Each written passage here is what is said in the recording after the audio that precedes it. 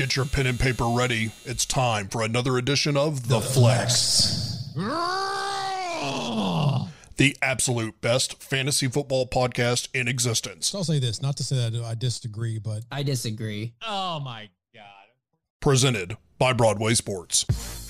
All right, Flexers ready? What's up, Flexers? We are flexing tonight, just the two of us. It's me, Justin Graver, joined by Robert Greenlaw. Zach's got some other stuff that he's not able to join us, and Ryan has abandoned us forever. So we're going to cover the Week 11 preview tonight. How's it going, Mr. Rob? I am doing great. You know, in my personal life, I'm doing great. In fantasy, I'm doing terrible. I pulled the plug on one of my leagues of record today. Everybody's on the trade block except for a couple keepers. So that league is dead to me. But they did finally pay me out my winnings from last year today. So that was nice to get it, almost a year later. Nice. Is this the league where your team was super stacked with Antonio and it was Gibson, like Alvin Kamara? Yeah. I literally looked at it today before I put everybody on the trade block, and I thought, how is this team so bad? I think they're 4-7 now. And I looked at it, I'm like, if I redrafted this team, I'd be very happy with it. And they are terrible. Well, hopefully everyone out there is not doing terrible. Hopefully you guys have been, watching this show every week, and we've been hopefully providing the advice you need, because this is the most accurate show hosted by two guys in maroon t-shirt, sweater combo things right now on the air. The Flex. Tune in. BroadwaySportsMedia.com is who we are presented by. And don't forget, we're going to answer all your start-sit questions. You got trade questions. Trade deadlines are coming up. You got fantasy playoff questions. Those are right around the corner. Drop them in the chat. Join us on YouTube or Facebook. Unfortunately, Twitter has not given us the functionality to include your comments from Twitter. So you can watch on Twitter. You can write comments on Twitter, but we will never see them. So don't do that. Go to YouTube, go to Facebook, and we'll answer your start and sit questions. But before we do that, Rob and I are going to walk you guys through a few Week 11 topics to preview this week's games. And we're going to start with some wide receivers who are on quite a tear right now. And hopefully they never stopping. Starting with Deebo Samuel. What have you got for us on this guy? Yeah, Deebo Samuel's been terrific this year. He's got over 50% of the target share for the 49ers, which we thought was unsustainable. And it's not as sustainable, but he's still getting touches, everywhere. He's been averaging, I think, over 8 targets in all but one game. The one game he didn't have 8 targets, he had 5 targets, and he had 5 rushing attempts also. So they're getting him the ball in different ways. They're being creative with him. His yak ability is tremendous, as it's always been. So he's been super productive. I really have no problems with him going forward. I would list him as a top 10 wide receiver rest of season. And he's got a good strength of schedule too. I think especially during the playoffs, if I remember correctly, but he's been quite good. He's been unbelievable. He's on a historic pace. He's on pace to have the second best fantasy season by a 49ers wide receiver ever, the first best being a Jerry Rice season. So anytime you're mentioned in the same company as Jerry Rice, you're doing something well. It's felt unsustainable all year, but he just keeps making these big plays, and he's obviously the go-to guy in the offense. Even with George Kittle back, even with Eli Mitchell getting 27 carries, Deebo Samuel still produces. It's crazy. Yeah, it's nuts. Even with Brandon Ayuk coming back a little bit. I mean, Brandon Ayuk's not like a focal point of this offense, but he is more involved, and Deebo's got 50 more targets than him, which is nuts. That's a lot. Let's also talk about another wide receiver who's been doing really well. He didn't have a great game last week against the Jags, but still put together 5 catches for 72, I think, yards. Michael Pittman Jr. in Indianapolis. He has been crazy efficient this year. And he's currently the wide receiver 7 overall. And I am a little worried about some aspects of his production fantasy-wise, but what's reassuring is he only has 5 touchdowns this year. and he's still the wide receiver 7. So the volume and the efficiency, high catch numbers in most games. He only had 5 last week, but again, kind of a weird game against the Jags where the Indy offense kind of shut down in the second half. And I'm a little worried about the touchdown numbers because he had 2 against the Titans, and in all of his other games this year, he only has 3 total. So you hope that the touchdowns continue to come. Jonathan Taylor's playing really well, which keeps this Indy offense, within the red zone. He's scoring touchdowns. So Pittman's a big target that hopefully can get more red zone work, but just being wide receiver 7 with only 5 touchdowns through 10 weeks, that's a pretty impressive place to be. And I think that when those touchdowns start to come towards the back half of this year, we're going to see some good stuff from Pittman. As much as it hurts me to say it, I don't like this, but it is a fact that we have to acknowledge. If you have Michael Pittman, you're doing great. And obviously, you probably didn't have to pay too high of a price for him. So you're probably looking pretty good roster-wise right now. But yeah, I think these are guys we just talked about. Yeah, they're league winners. I don't know if that's what you were about to say, but yeah, both these guys you didn't have to draft very early. And wide receiver 7, and I think Debo is like wide receiver 4 or something like that. He's very high. So the 2 of them probably winning your league. Not much to complain about. Both guys don't have really competition for targets either. Yeah. From the wide receivers. Obviously the 49ers have Kittle. But that's about it. I just don't see it. I don't see them stopping. That's why this category is never stopping, because it's like, it's felt unsustainable for Debo. Pittman had the big game against the Titans that was his biggest game of the year with 2 touchdowns. But yeah, I just think that they're going to keep on chugging along. So let's talk about a different topic here. Some tight ends this week. Such a tough position because it just feels like such a crapshoot every week. Kelsey is like the best tight end right now by 60-something fantasy points, and he hasn't even had a great year. Darren Waller has had some off weeks. Kittle missed a bunch of time. So give us a tight end you're looking at this week to hopefully help you out if you're in a pinch. Yeah, he was a guy I liked last year when he was with the Cardinals. He got traded to the Panthers, or he signed with the Panthers this offseason, then he got traded to Jacksonville. Since he's been with Jacksonville, he's been pretty good. Last 3 weeks, he was tight end 2, tight end 13, and tight end 6. So, I mean, as dependable as you're going to get at the tight end position. He's got 0 touchdowns this year, so none of these stats are inflated by numbers that are going to regress. Like last year, we had Tanyan, who caught an unreasonable amount of touchdowns compared to, the targets he was getting. Arnold doesn't have the touchdowns. So last 3 weeks, he's had 7+ targets in every single one of those games. Volumes there, even though they're spreading. I think it's pretty equal between him and Agnew, and I think Shenault as well, as far as overall targets. But 7 targets for your tight end is pretty solid.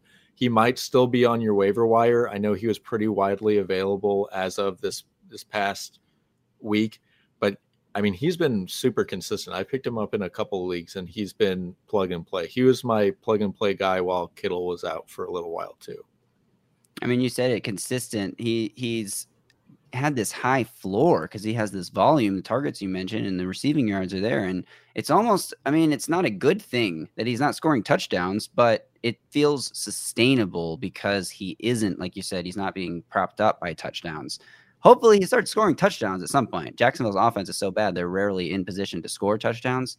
So the flip side of that is they're throwing a lot late in games, and he's been Trevor Lawrence's go-to receiver pretty much because Marvin Jones had a pretty disappointing year in and out of the lineup. Nobody else has really established themselves. Jamal Agnew is like basically a running back. He didn't have any catches last week, and he still had like 13 fantasy points because he had a 60-yard rushing touchdown or something like that. So it's interesting, but yeah, you got to love Dan Arnold. A guy who's on the complete opposite end of this spectrum is Hunter Henry, who has scored at least 1 touchdown in 6 of his last 7 games, more than 1 touchdown in some of those games. Last week, he had 2 touchdowns. His floor, if he doesn't get in the end zone, is pretty scary because the volume's not there and the yardage totals are not there. But he is a red zone target. It doesn't feel fluky to me. It feels like the game plan is get to the red zone, try to run the ball, and when you don't run the ball, it's because you're play actioning and throwing it to Hunter Henry in the end zone. They're running a lot of heavy personnel sets. Jonnu Smith, who knows what's happening to him? I think he was a healthy scratch last week. Yeah, is that right? He was. Crazy. So Hunter Henry's the guy that you want right now if you're looking for tight ends in New England. It's definitely not Jonnu Smith, and I don't know if he's still out there or if you could try to acquire him in a trade and buy low, not buy low, but like have someone toss him into a trade kind of deal. I think he's a guy that you can start every week. And look, he's not going to score a touchdown every week, but it's like we're looking at 1 or 2 weeks over the course of these next few that he's probably not finding the end zone, right? So tomorrow night, Thursday against Atlanta, get Hunter Henry in your lineups. Yeah, and it feels like almost like last year with Mike Evans, where he'd get one target, but he'd be in the red zone and it would be for a touchdown. That seems to be the territory we're in here with Hunter Henry. Every single week on red zone, he's scoring a touchdown. So hard to argue with what's working so far. Let's focus here on a game that I think has some sneaky good fantasy value. It's a game that most people aren't really going to be very interested in. The Dolphins at the Jets. I don't want to say bottom feeder teams, but they are bottom feeder teams, 2-win teams, or I guess the Dolphins have 3 wins now, that aren't really competing for a playoff spot. Who knows what the status of Brian Flores is going forward as a head coach in Miami. Tua, same thing. They were trying hard to trade for Deshaun Watson, so who knows what's happening. But this game, I think there's a lot of guys you can start fantasy-wise because the Jets, number one, have one of the worst defenses in NFL history. I mean, giving up over 40 points 3 times in 4 games is something that's like never. They gave up more points in the last 4 weeks than the 2000 Baltimore Ravens defense gave up in the entire season. That's insane. So even though the Dolphins offense isn't great, even though Mike Gesicki had 7 targets for 0 catches last Thursday, I think from the Miami Dolphins standpoint, every single skill position player is like a streamable option at the lowest level this week. I agree. It's what's kind of weird to me in this matchup is that you have the Dolphins who can't run the ball at all against the Jets, who would love to nothing more than like carry your running back into the end zone for you. It's the classic, very movable object versus the very stoppable force. So I don't know how that's going to play out with like Gaskin or whoever it is that's running the ball for Miami. But I agree. I think, last week, I guess it was Josh Allen, threw all over the Jets. I can imagine that, Tua with Waddle, Gesicki, they're going to be able to basically do whatever they want on offense. On the flip side, the Jets, I like Elijah Moore here.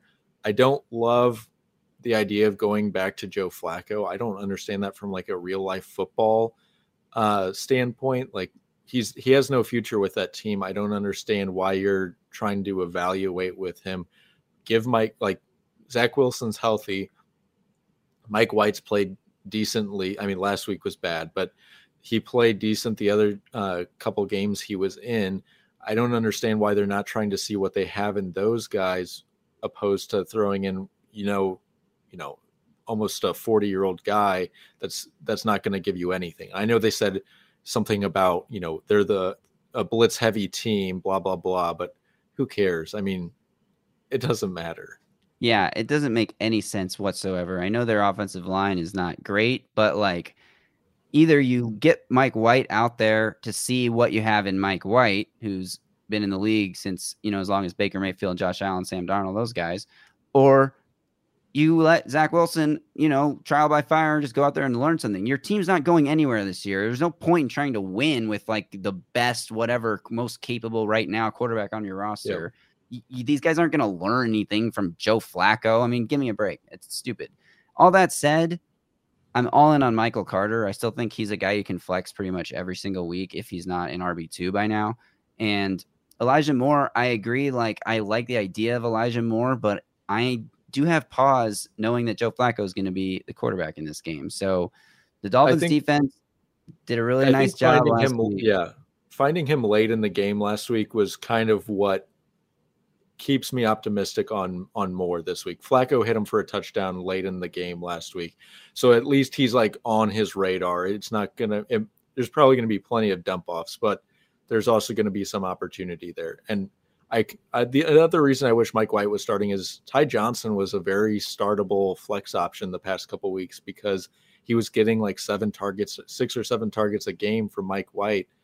Now I don't know if that's going to be, Michael Carter or what what the dispersion is going to be target wise. But yeah, I do agree that Michael Carter is probably the safest option on this Jets offense to start. So I think that there's like possibly anywhere from 5 to 8 fantasy starters in this shitty game that nobody really cares that much about. But I do think it's something interesting if you're playing DFS or whatever, you're looking for some sneaky fantasy points. There's a chance the Dolphins defense just obliterates the Jets, and that's very much in the realm possible. Dolphins defense would have been a good start 2 weeks in a row now. So against the Texans 2 weeks ago and against the Ravens last week. So who knows? Maybe they're coming on a little bit, but I think even if that is the case, you get garbage time points from the Jets offense. So either it's a high scoring game or the Jets offense comes in late. I do think the Dolphins are going to win, although it wouldn't shock me if they completely fell flat on their face after last week's game. So no, me neither. We got one more topic here. It's bounce back wide receiver candidates. And after that, we're going to be answering questions. However, we only have one so far, so we need more questions to answer. If you have fantasy football questions, they can pertain to this week. They can pertain to the future, the playoffs, trades you're trying to make, start sits. They can pertain to nicknames for the Titans defensive line. We are here to talk about that if people are interested in that conversation. So get your questions in the chat. We're going to wrap up our topics here with a bounce back wide receiver discussion. The first guy on our list is Marquise Brown, Hollywood Brown. Uber consistent guy for like 20 straight games. And then they played the Dolphins last week and things didn't go well. What are you thinking with Marquise Brown? I mean, he's been, for the most part this season, super consistent. I think he's been like a top 17 wide receiver all but 3 weeks. And those 3 weeks have been like pretty bad, like 40th or worse as far as wide receiver rankings. But that's only 3 weeks. In the last 3 games, he's had 14, 12, and 13 targets. He's going to capitalize on on opportunities. That's just so many targets to have. He was wide receiver 5, I think, a week ago. I think this was just a weird Thursday night game for him. I mean, normally you don't have that many targets and not produce at that level. Like being wide receiver 40 when you have 13 targets is ridiculous. He's a very special player in the fact that he can create explosive plays, but he's also getting targeted so much. Like you don't see, like when I think of guys like that, I think of like Will Fuller a couple of years ago where he wasn't, or I guess like 3 or 4 years ago, he wasn't getting a ton of targets, but if he did capitalize on them, he was taking them to the house. Marquise Brown can do the same thing, but he's getting 13 opportunities a game. Like that's absurd. And that's something I want to bank on. I don't like those guys that are like explosive guys typically, regardless of his legal situation. Henry Ruggs was never a guy I was going to be in on him from a fantasy perspective because I don't like having to bounce or, bank on a 60-yard, 160, that 60-yard play. Whereas Marquise Brown can give you that, and he's getting so many opportunities. It makes his floor extremely high, and that ceiling is insanely high. It's almost like Tyreek Hill. Yeah, it's crazy. He's the only player in the league with 12-plus targets in each of his last 3 games. And you'd think that the return of Rashad Bateman would have maybe made the target competition tougher for him. His average targets per game without Rashad Bateman was 7.6. His average targets per game with Rashad Bateman, 11.0. Like what? That's so counterintuitive. Yeah. But you said it. I mean, he's just getting that volume that I think he can be relied on. I am going to interrupt the show to land a plane really quick. Bring back an old bit that we haven't used in quite a while. We're signaling in. Here it comes. We have a landing arriving. Whoa! Wow, what a blast from the past. Hey guys, what's up? Good show. You didn't get the wine-colored shirt memo, I see. I came straight from work. I'm sorry. It's been a long night, soccer practice, and then just got in the driveway about 5 minutes ago watching the show. And y'all looked pretty lonely, so I figured to come out and just say hi for a little bit and then give you one of these. Hey, thank you so much, Ryan. We appreciate it. No problem. Not sure how much value I'll add, but I'm here to hang out, and if you want to throw a question or two towards me, perfectly fine. Well, how do you feel about Marquise Hollywood Brown? Is he Hollywood Brown? Is he Miami Brown? Are there any other cities in Florida? There's a few, but I don't think Tallahassee. Jacksonville. He's Jacksonville Orlando. Brown. Orlando Brown. There you go. Hey. So y'all are on receivers. Yeah, we're about to wrap up this thing. We're 20 minutes into the show, and we've already gone through all of our topics. So we got one more. We got the second half of this topic left. Don't sell it. We do have one more bounce back wide receiver candidate, and actually, I've decided to name this category "What Can Brown Do for You?" because we're talking about a pair of Browns here, a pair of Browns who recently went through some lineup changes, shuffling going on. Rashad Bateman returns to the Ravens lineup. A.J. Brown loses his teammate Derrick Henry, and then Julio Jones goes on IR. So some shakeups there. A.J. Brown, 15 targets the last 2 weeks, 6 catches. What the heck's going on? Some drops in the first game, that's for sure. He had two drops that definitely would have helped his stat line. He had 11 in that game. I think he had 4 in this past game, which obviously isn't great. But I do think, and you guys can disagree if you think I'm wrong, but I do think Ryan Tannehill being sick limited how much they wanted to pass the ball on Sunday. I think he was sicker than, we might think. The reporters at the end of the game said he looked horrible. I think once they got that 20-6 lead, they were like, all right, let's shut this down for the most part and just try to coast to a win here. Yeah, they did. That's another thing these two guys have in common. Both of their quarterbacks are sick. We should mention Lamar Jackson was sent home from the Ravens facility on Wednesday because he was sick. They said it was not COVID. So this guy's already had COVID twice. That's shocker. Yeah, that's a real shocker that it wasn't COVID this time. But what's going on? Lamar Jackson, he got sick during that Monday night, or was it Thursday night football game against the Browns? Oh, the trot gate. Yeah, this guy gets sick a lot. I mean, what's the deal? Well, just to pause a second, go back on A.J. Brown before we go to Marquise and the Trotters. I mean, and Lamar Jackson. I just think that the Titans' offense as a whole is trying to find some identity, and you mix that with Tannehill, as Greenlaw was saying, with a little tummy issues, whatever is going on there, and clearly. And here's the thing: Tannehill couldn't get into rhythm on Sunday because I think it was pointed out in some threads. There was 4 or 5 big drops throughout the game as well. A.J. Brown was definitely one of those. The ball could have been placed a little better in my opinion, but still it was a drop because it is hands catch the ball. So I think that they're still trying to figure that out. But, across from A.J., Marcus Johnson 8, because I think a lot of teams knowing that Julio is out is causing them to – I don't think they did anything real special with A.J., but they did a little bit to take away that coverage and to look and make it easier for the other people because they said A.J.'s not going to beat us with how they practice, which is the only times that A.J. really got open when he was coming across the field, getting away from some of that extra attention. And they basically put Lattimore over Johnson. Johnson cooked him. I mean, so that's a good sign for the Titans offense, I think, going forward when you have someone, Marcus Johnson, who – if you listen to some, has been coming. This was his just due coming up and everything like that. So I think AJ and the Titans offense are still trying to find their way. So moving forward with Julio on IR and with the emergence of Johnson, maybe this passing game can be more of a threat. But that running game for me, has to get going, and they have to go to Foreman a little more. Once that gets going again, then I'm going to trust AJ on a week-to-week basis. Right now, it's still a little wait and see for me. I think another big part. All right, go ahead, Gigi.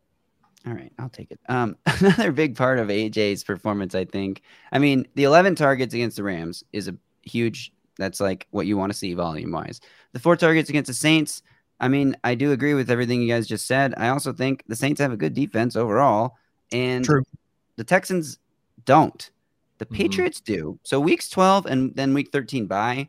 Those aren't the best games. I mean, that's not ideal if you're an AJ Brown fantasy manager right now because you're looking ahead at those games, and it's like week 12 Patriots, pretty good defense. That doesn't mean A.J. Brown's going to have a bad game. Week 13, obviously, bye. And the way things go, that's A.J. Brown's monster game is versus the Patriots. It could very well be a 10 for 150 kind of day. Although you look at what Bill Belichick typically does to opposing offenses, limiting their primary weapon. And the Titans have one best guy. So maybe Bill looks at the game against that they just played and says, oh, maybe Marcus Johnson is the best guy. I doubt that. Yeah, maybe trick him a little bit. I do think I want to point out, I think Superhorn brought up in our chat that the one that AJ dropped, it was very close, he said, to being a touchdown. He said if it's blocked, if the offensive line blocks for like a half a second more or something, that one is taken to the house. So I do think with AJ, just like with Marquise, you have these potential explosive plays. So I do love seeing the 15 targets in the past 2 games. I think that matters more than anything ultimately. But just know that like things are always like, just off from being an explosive for AJ. Like it doesn't take much for him to generate a long touchdown. Sure. It will be rainy, I think, that I read for the Houston game. I think. So I don't know if y'all mentioned that, and I apologize if I missed it. No, we didn't, but that's important to note. Because I think that's even more reason. I think there's just a lot of, for me, that's going on, that the Titans are still trying to find their identity in the run game. It's going to be a rainy day. You've still kind of got that, still figuring out who we are in the passing game. Doesn't mean they can't hit some big shots and take their chances in rain, because they're professional athletes. They'll still catch a wet football. But there's a lot of things going on that I'm very iffy about this, which is why I made my Patriots joke that'll be that when he's not supposed to, that's the one he's going to go off in. But to y'all's point, opportunity is there. Just I want to see some stuff happen first. Yeah, big D'Onta Foreman week this week with the rain and with Jeremy McNichols being concussed and all that stuff. Could be a huge D'Onta Foreman week. I would imagine he's going to pick up the third down responsibilities. Well, this is going to be all about who they trust to protect the quarterback in those situations. So Foreman's only been there for a few weeks, although he was there for a while last year too. But he hook him, but I don't know. He doesn't strike me as like a guy that they absolutely trust to know all of the protections and stuff at this point. Yeah, but he's also a very viable wide receiver out of the backfield from what I've seen. Yeah. He's above capable. And I know Derrick Henry's made a lot of strides in the passing game, and he's done so much better there. He's still not a natural pass catcher, and Agreed. He's more explosive. And I'm not trying to compare Foreman to Henry. No one in their right mind would ever do that. But I think Foreman brings an extra little wrinkle to this passing game. They start utilizing that and getting him some looks as well. And I think McNichols is the better receiver. But I think if you're trying to replace what you're missing in the backfield in Henry and McNichols, Foreman seems like the perfect candidate to try to replace or attempt to replace both. Yep. Agreed. All right. Receivers, I'm sorry. No, totally. Great conversation. I'm wondering if you guys are ready to get to some questions. Yeah, I guess so. Your penguin in the back says yes. Dugga. So look, we got, or Dugga, sorry, I always pronounce it. Thank you. Kenyon Drake or Mike Davis, I'm assuming are the two people here because, frankly, I don't know. There's some assumption going on. This could be Drake the rapper versus Corey Davis for all we know. But I'm going to assume it's Kenyon Drake versus Mike Davis. And Mike Davis, of course, playing on Thursday night. Cordero Patterson, game time decision. Ian Rappaport seems to think that he's not going to play, so I would not count on Cordero Patterson playing. Mike Davis, thoughts? So Drake still has to battle for a lot of competition in that Raiders backfield, and they're kind of a mess right now anyway. Right? Or am I kind of misthinking that? Yeah, but he's been the red zone guy. That it's basically Josh Jacobs until they get into the red zone, and then it's all Kenyon Drake. Sucks for Josh Jacobs. It's very Nick Chubb, Kareem Hunt-esque. Yes, yes. Or Devin Singletary, Zach Moss, circa 2020. I am out on Mike Davis, period. Completely out on Mike Davis. He burned me so bad this weekend. He got, I think, 1 point. And I hate to even bring it up on the show, but freaking Wayne Gallman outrushed him this week. He did, but I think it was Art Smith or maybe somebody said after the game that was basically because the game was so out of reach that they didn't want to. That makes me feel a little bit better, but I do not trust Mike Davis at all. I literally think he got 1.8 points this week. I agree. And that was with a banged up Patterson. And I wouldn't be surprised if he had 1.8 points again against the Patriots, who have a pretty great defense, top 5 defense in most categories statistically. And Kenyon Drake has been pretty good lately. So if this is a situation where you're like, oh, no Cordero Patterson, maybe now I can finally get some value out of Mike Davis, who I spent like a 3rd or 4th round pick on. No, don't think that way. Yeah, start Kenyon Drake. Don't do it. All right, here's a question. Jalen Waddle and Damian Harris for Deontay Johnson in PPR. Is this a trade that you would make courtesy of Tennessee Tickle Monsters on YouTube? Thanks for joining us, Tennessee Tickle Monsters. Thanks for tickling up. Terrific name. Terrific. Give you one of these.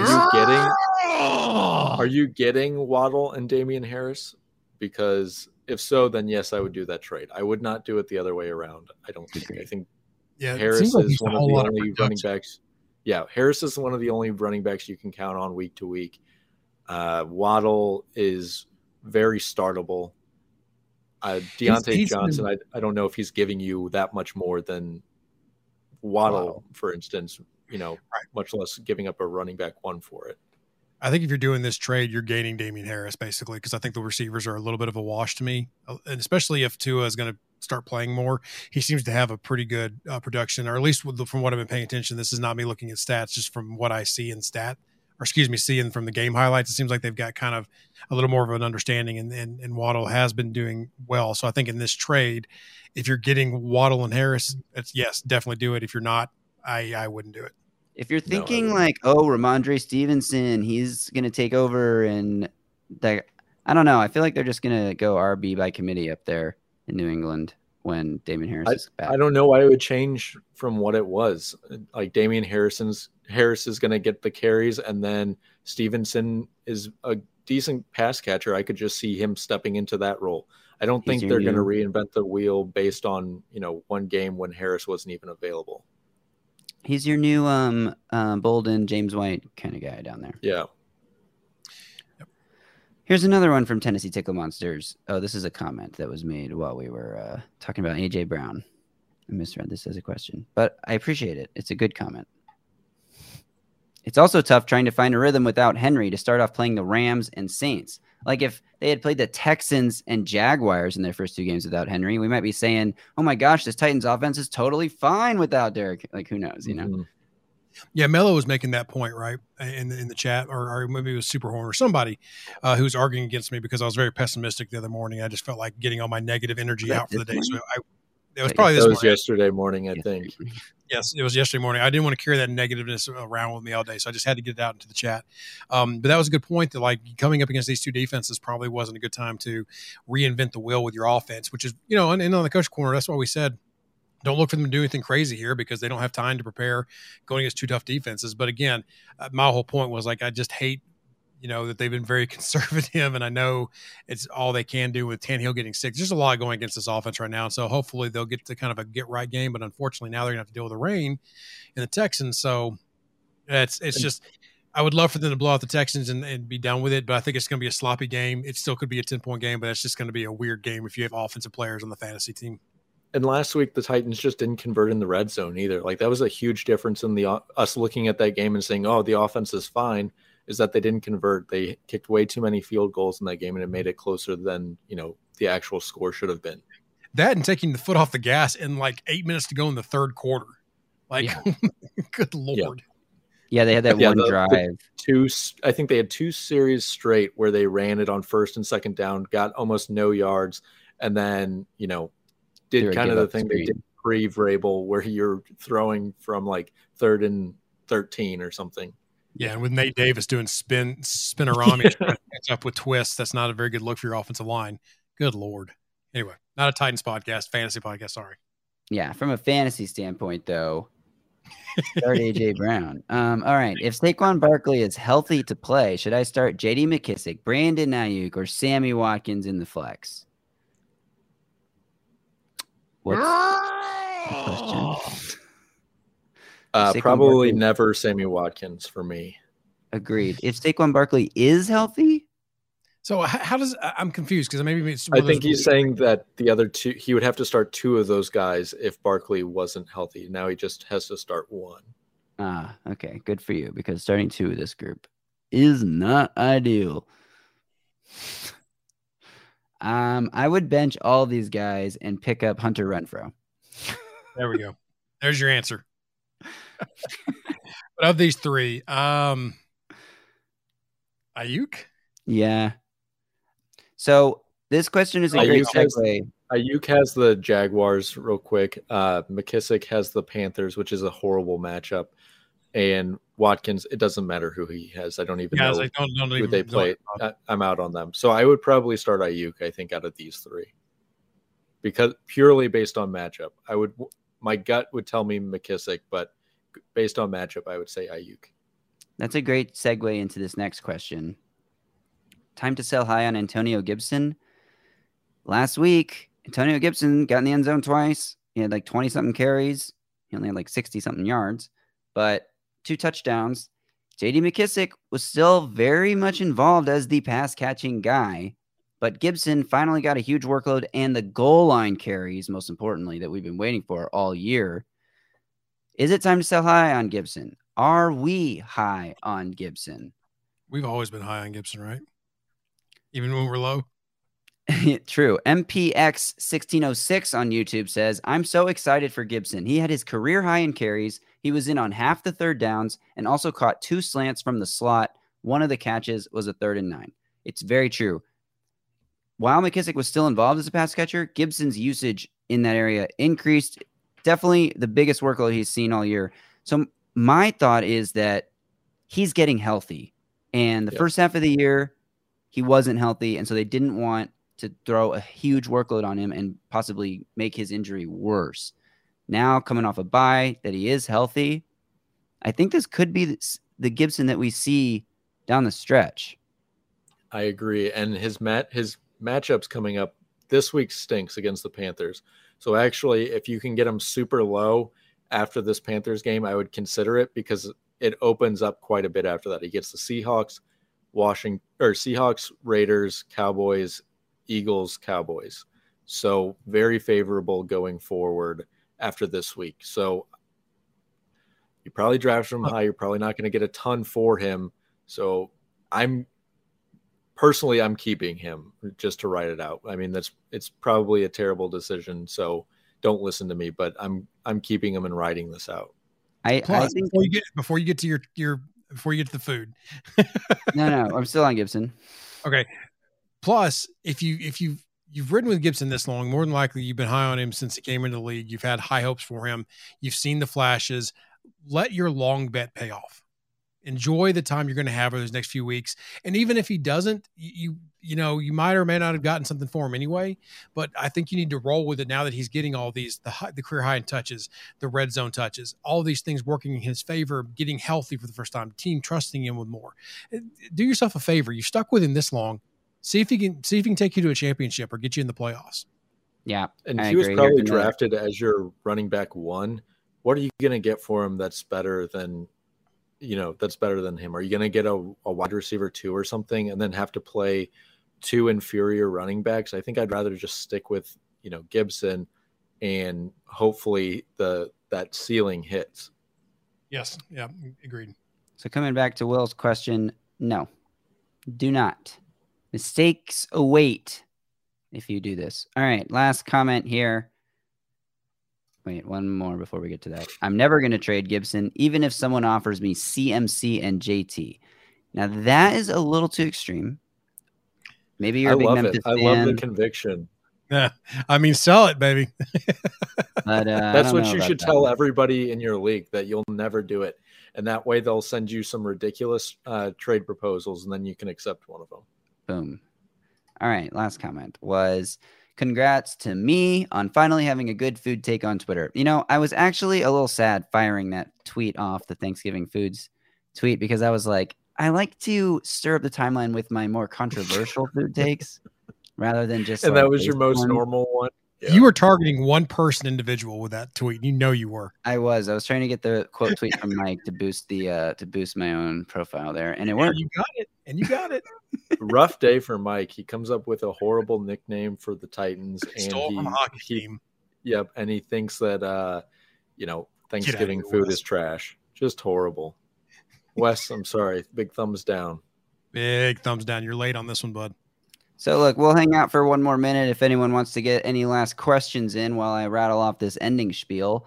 Yeah, it's good to see y'all guys again. If I can just for a minute, I know that I've been gone for a little bit, and I don't know when I'll be back. There's a lot changing in my life right now, and just got a little too hectic. So thank y'all for letting me sit in and kind of not take the place of Zach, because no one can replace Zach, the unreplaceable. But I'm very glad to see y'all again and hang out with y'all on a Wednesday night. Wednesday, I think. Yeah, Wednesday.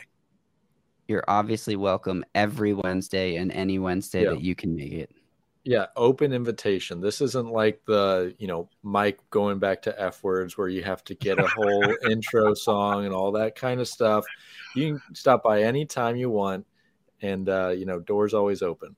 Appreciate it. So head on over to shop.broadwaysportsmedia.com and use code FLEX15 to get 15% off any merchandise in the Broadway shop, including your very own Tennessee Tickle Monsters t-shirt. That's right. You can get the Tennessee Tickle Monsters on your own chest, wear it around, lots of color options, and show people that you support the movement. Who doesn't support the movement? Too many people. Everyone supports the movement. Even Jeff Simmons supports the movement. I don't know if anyone saw, but Trevor on Twitter, I think it's the Trevorand is his Twitter handle.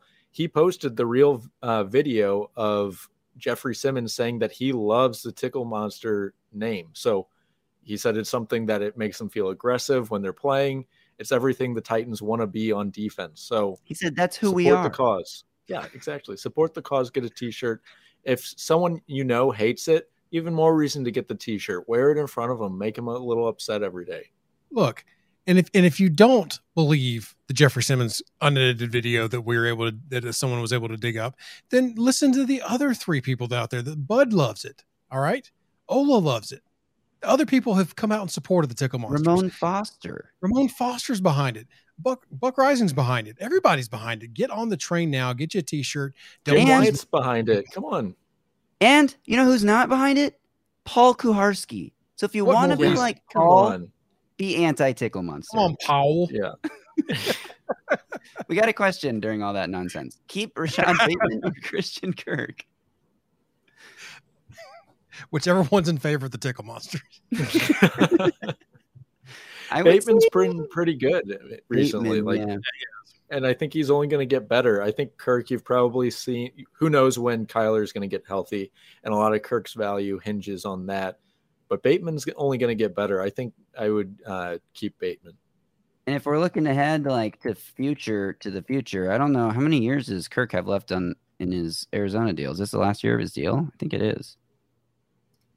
Kirk could end up somewhere cool. I think if this is a question about a legit keeper thing, then you'll have until after free agency next year to make your decision. But if Kirk winds up going to be some pass happy offense somewhere, then maybe you keep Kirk, because the Ravens are never going to be. Well, I guess they've been throwing the ball more this year. I don't know. What do I know? Well, I mean, Rashad Bateman has had 8 targets in each of the last 2 games. And he's converting those at a high rate with 5 and 6 receptions in each of those games. TDs aren't coming, but if you see, my rule of thumb for this is when you see, if you're trying to decide between 2 receivers, and you see one that has been having a high process of volume, or a high volume of targets, that 8 to 10 range, those kind of things, and they are also making 6 to 7 catches out of those targets, and they're being highly productive. The yards and the touchdowns, you need to kind of look at what. That's your floor for them. That's what you need to expect. They're going to get around that from there. And if they get a touchdown to add to that, then that's just icing on the cake. And that's going to have to go into that. But he's been fairly active in that offense, even through some of the instability. Yeah, he's been a wide receiver 3 of the 4 weeks he's been playing. So I think that's all you want. That's exactly what you want as a wide receiver 3. Kirk has probably a little bit higher floor when Kyler's playing. But like Ryan said, Bateman's not touchdown dependent at all right now. So when he starts catching those numbers are going to end up in the wide receiver 2 range instead of wide receiver 3.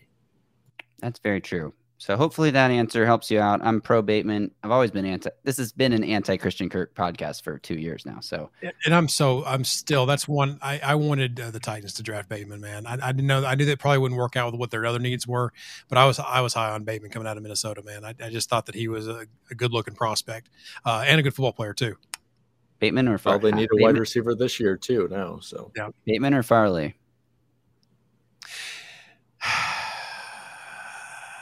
Well, so you definitely need corner in this league. So here's the thing. If Farley can be healthy, he's going to be a stud. And I think that he showed some of that when he was, but obviously there's some concern there. So I don't know. I think that if you get Bateman, then you don't have to trade for Julio potentially. So that changes the whole landscape, right? So we can get to the what if, the alternate universe of they draft something like Bateman. Maybe they don't go after Julio. Maybe they go after Gilmore or something. That they try to go after a corner. I know that doesn't fix your corner for the amount of time that Fulton is going to be there. My bad. That Farley possibly could. But I think that I'm still kind of you think in the future about a healthy Farley opposite Christian Fulton. That's kind of hard not to get away from. But I did like Bateman at the time coming out, so I think I would probably lean Farley to answer your question for the future. Yeah, cool. I think more factors in there a little bit for me, more over Bateman at the time of the draft and probably now too. But yeah, I think Farley's probably going to end up if he can stay healthy for the Titans. Right. Oh yeah, that's going to be the key. That's the key for any player. Let's be honest. I mean, and people saying that Farley was injury prone and the Titans should have known better. He tears an ACL on a knee. He's never torn an ACL before and every concern was around his back. And it was a fluke play if you go back and watch it with the way he dove, just having the way he was trailing that tackle so awkwardly. I don't think that makes him injury prone. Now, if he does it again next year, I'll start to say, yeah, maybe this dude just he's got some bad luck, like a former quarterback for the Titans. Oh, don't talk about that. All right. I think we've done as much as we can do without Zach tonight. Zach would easily take us to an hour, 15-minute episode, but we're going to cut this one off around 46 minutes. Zach would be mad if I didn't tell you all to go to www.broadwaysportsmedia.com. You can sign up there, become a premium member because you don't want to miss what's coming soon. Broadway Sports Media soon will have a very unique thing in this local media landscape that no one else can offer. So make sure you sign up for a premium membership before that drops to be involved in that. It's just a tease. Can't tell you what it is yet. It's a secret. It's coming. It's going to be cool. But that's all we got. We're done with this week. We'll be back next week probably to do another show almost exactly the same way. So remember to come in, get your questions in. Don't watch us on Twitter because Twitter is a communist reign. That's actually terror. Where Zach was tonight. He was at Twitter headquarters petitioning that they would fix their comments for Restream. So that's right. Applaud Zach when you see him. He's doing the Lord's work. Remember to support the Tennessee Tickle Monsters, and that's it. Until next week, you guys just got flexed all over, or whatever the hell Zach always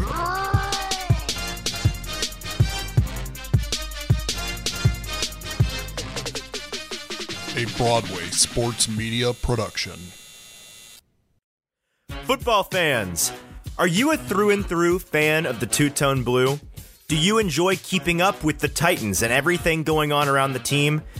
Hey, I'm Easton Freeze, writer and broadcaster covering all things Tennessee Titans and the NFL, and I've got a brand new show that is going to be your new go-to podcast. Following the action on Sundays is fun and easy, but so much happens during the busy work week that you're missing. That's why I'm hosting The Titans 10, twice a week, a quick-hitting show where we run down all the news and information surrounding the Tennessee Titans in around just 10 minutes.